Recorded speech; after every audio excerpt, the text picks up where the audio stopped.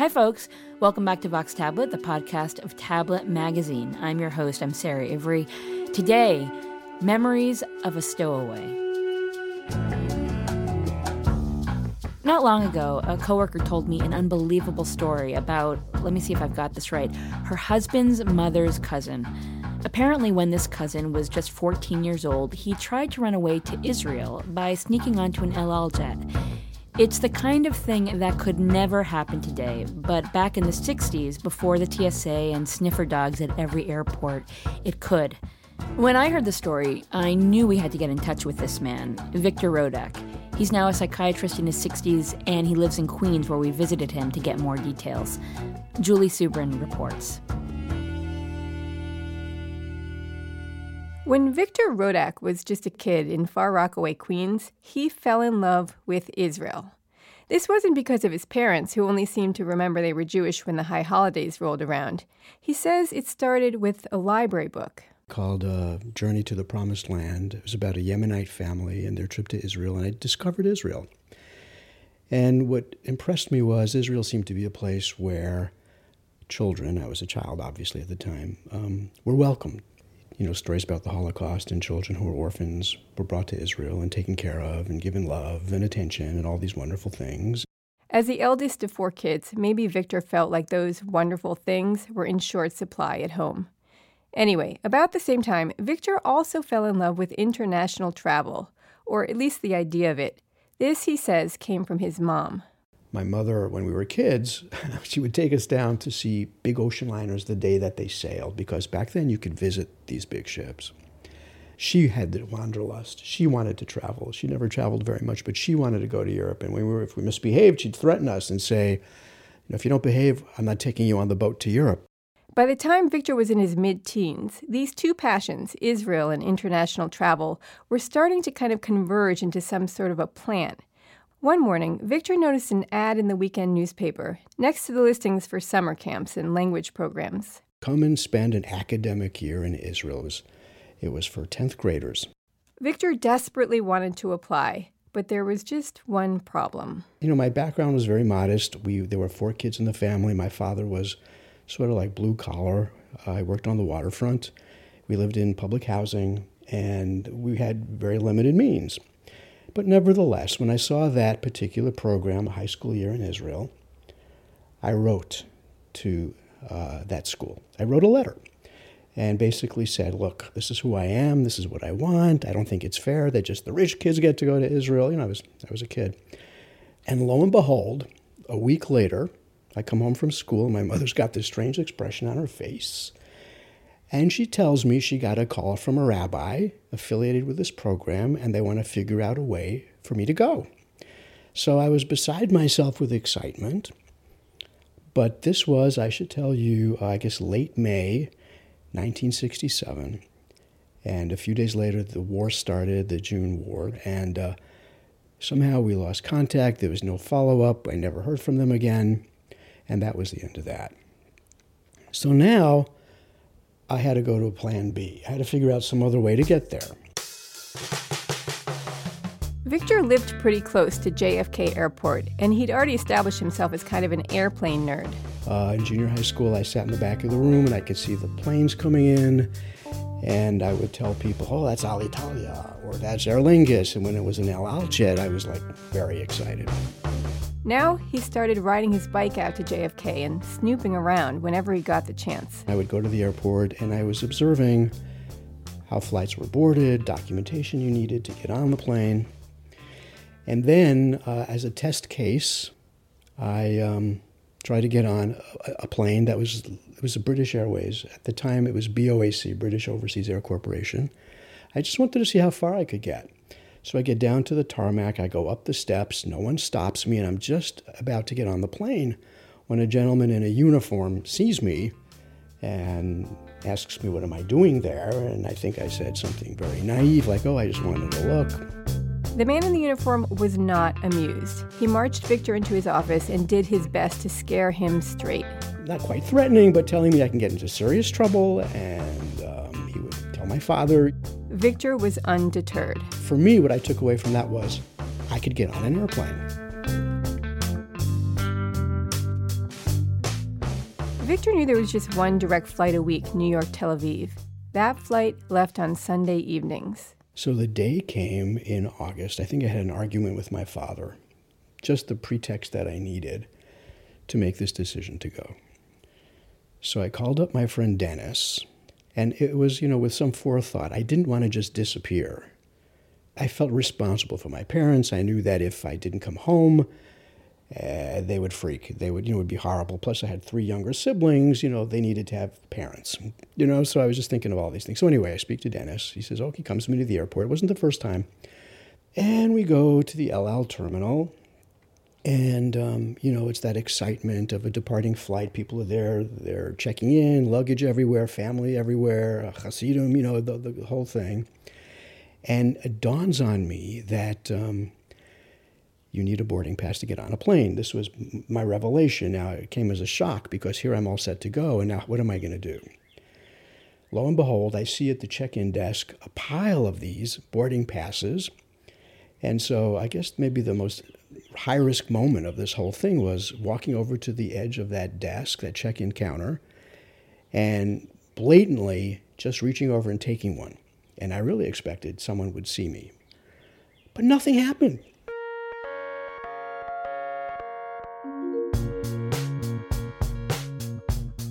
So now I had a boarding pass.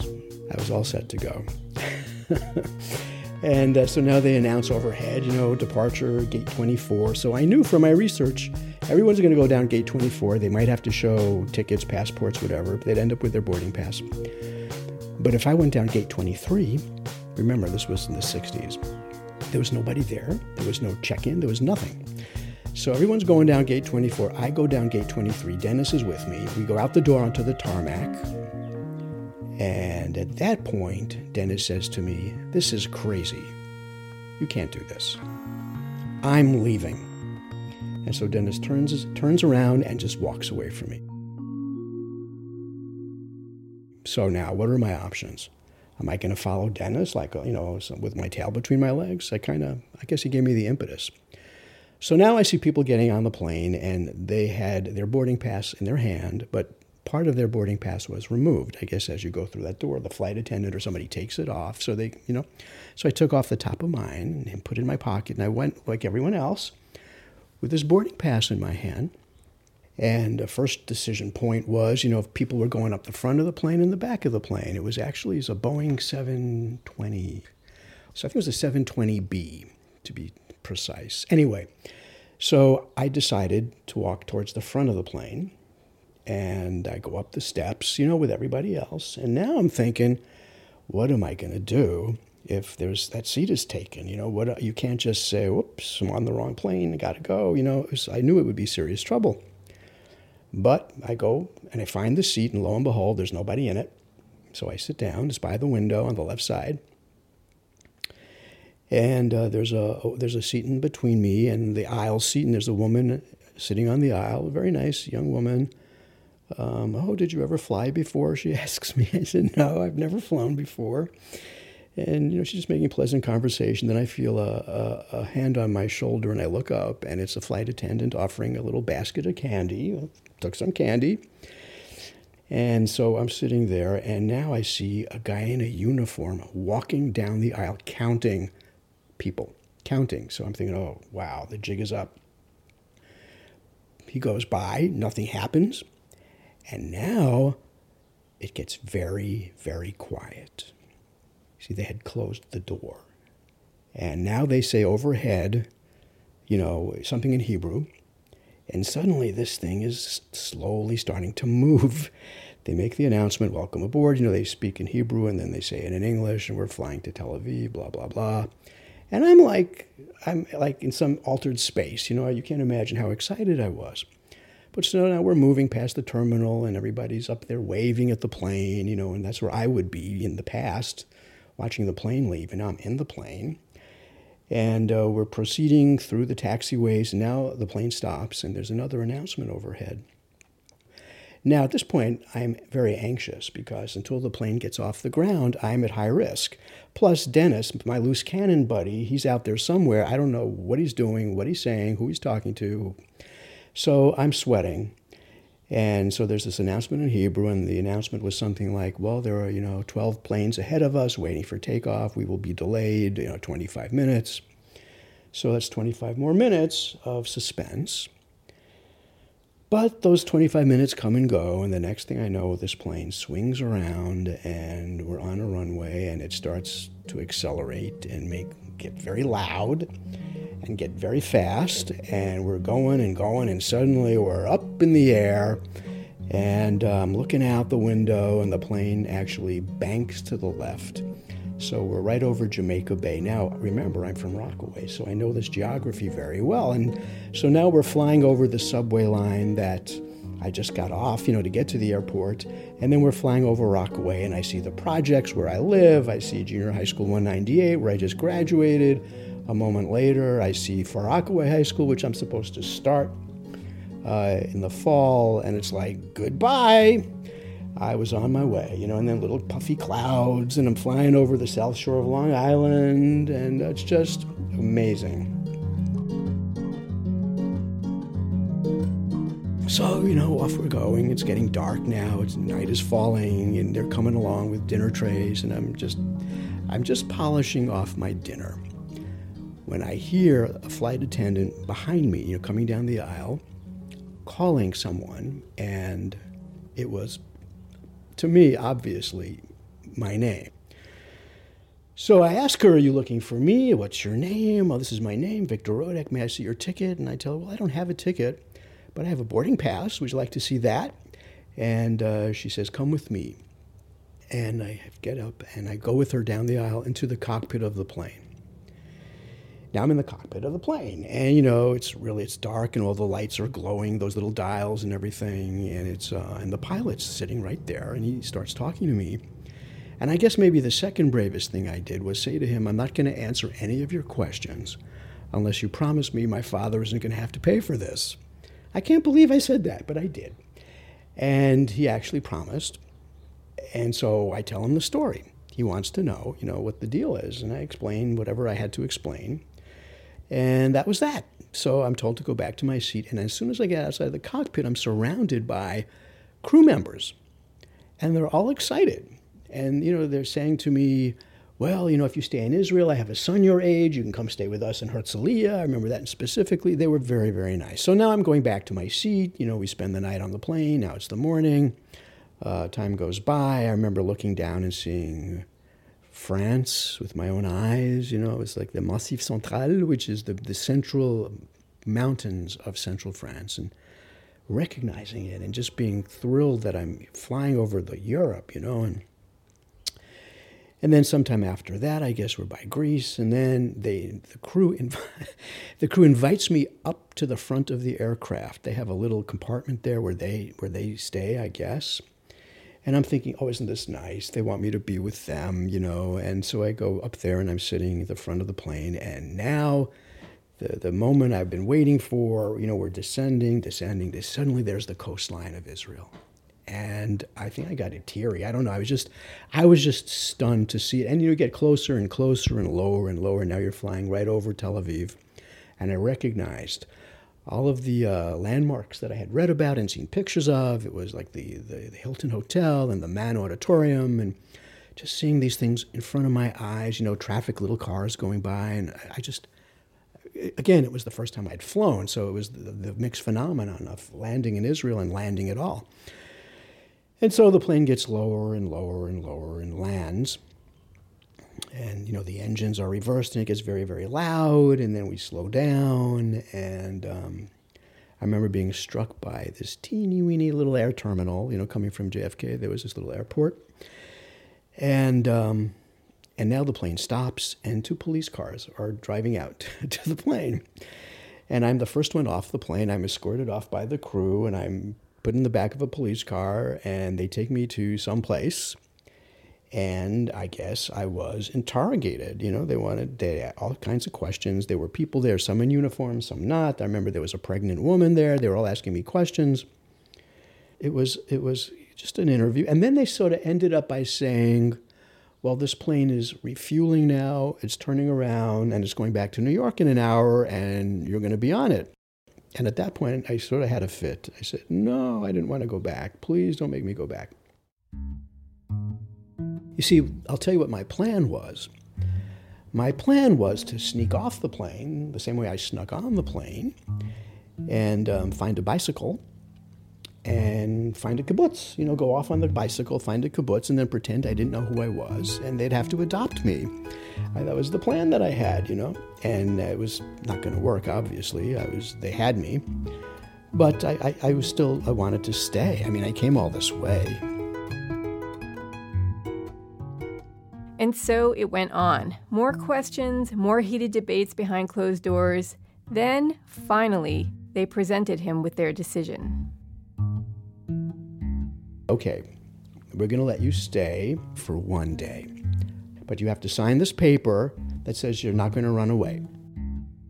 Victor signed, and the clock started ticking. And so then I was taken to the home of, I believe, he was either the head of the airline, El Al, or he was the head of the airport. Yep, that's right. After running away from home, sneaking onto an airplane, and traveling roughly 5,600 miles across the world at the expense of some poor traveler left stranded at the airport, Victor was given the royal treatment. Back at the home of that head of El Al or the airport or whoever he was, Victor was served a bountiful lunch while neighbors crowded around him like he was some kind of celebrity. After that, he and the official's family went out for a nice bike ride, followed by a short nap. They took him to Jaffa and Ramallah, and then he was bundled into another family's car and whisked away to Jerusalem. We get to Jerusalem, and they bring me to what I've since learned now as the Damascus Gate. And we walked through the Damascus Gate, and suddenly I was in the old city of Jerusalem. And we went all the way to the wall, the Kotel, and I put on tefillin, and I said the bracha, whatever they told me to do. I was just a state of disbelief. From there, he was taken back to Tel Aviv, where he spent the night at yet another host's house. And the following morning, I went with the older son to get bread, and it was just fun to be in this environment of leaving the house, walking down a street, going to a bakery, just like normal life, but in Israel. Victor spent his last few hours touring Tel Aviv with his hostess. She took him to the top of the tallest building to get a full view. And then she took me to the airport, where I was catching the flight back to New York. The return flight was uneventful. They had a stopover in London, but I was not allowed off the plane. I had no documents, I had no passport, I had nothing. Then, just over 48 hours after he'd left, Victor was back where he started, at JFK Airport. He stepped off the plane, preparing himself for his parents' wrath or whatever other fallout was coming his way. It was dark by then, and we were met by an El Al, I guess, a PR person. A tall, beautiful woman who led me into a room where there were reporters, and I actually had a news conference. Hello, Vic. Hello. How do you feel? Fine and tired. What did you do? Just took a plane to Israel. My parents were there, and these reporters were there, and some other folks were there, neighbors of ours. So they were looking for me. And they interviewed me. Did you know? And what's really interesting is I have a recording of that interview. It's on a record that I have. When you said you just wanted to go, was it that you wanted to get away from home for a while?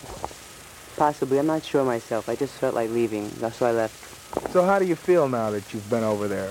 Did you like it? I enjoyed it. I had a wonderful time in Israel. Would you go back? Yes, I would, and I will. The same way? No, I'll be a paying passenger. At the end of the conversation, the reporters turned to Victor's father. Mr. Rodak, it's traditionally Dad's job to administer discipline. Have you given any consideration as to what you're going to do? Well, I think when we get home, we're going to have a long talk. My wife and I will decide on what we will do in regard to Victor.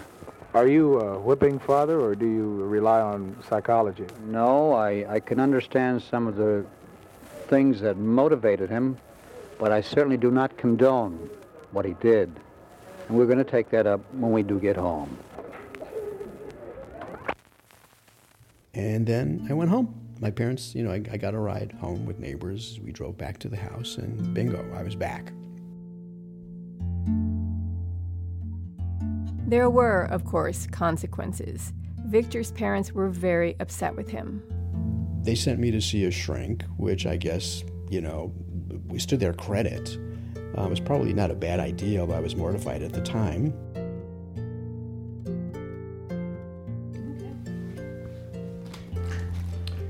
So these are my souvenirs. Victor shows us a collection of yellowed postcards and newspaper clippings. Boys Ad Lib trip to Israel, Long Island Press. I have an article here from L'Information, which is a French-Israeli newspaper. This is from the New York Times, this little bit. My son, the Globetrotter, from New York Post. That's me with my mother. There he is in a faded photo, a perfect specimen of early adolescence, taller than his mom but shorter than his dad, skinny, and with a sheepish, boyish grin and just a hint of pride.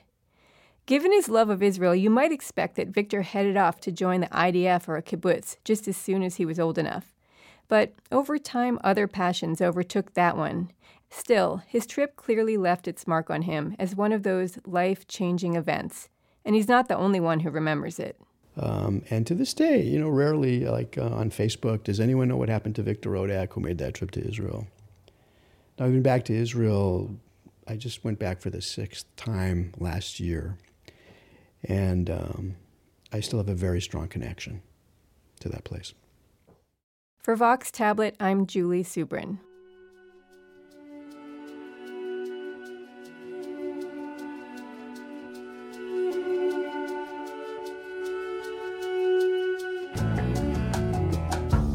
Julie Subrin is the producer of our podcast. Victor Rodak is a psychiatrist. He lives in Jackson Heights, Queens, where he shared his story with us. If you want to hear the entire recording of that press conference that he gave when he was just back at the airport in 1967, you can find it on our website, tabletmag.com. If you liked our story today, please do share it with others.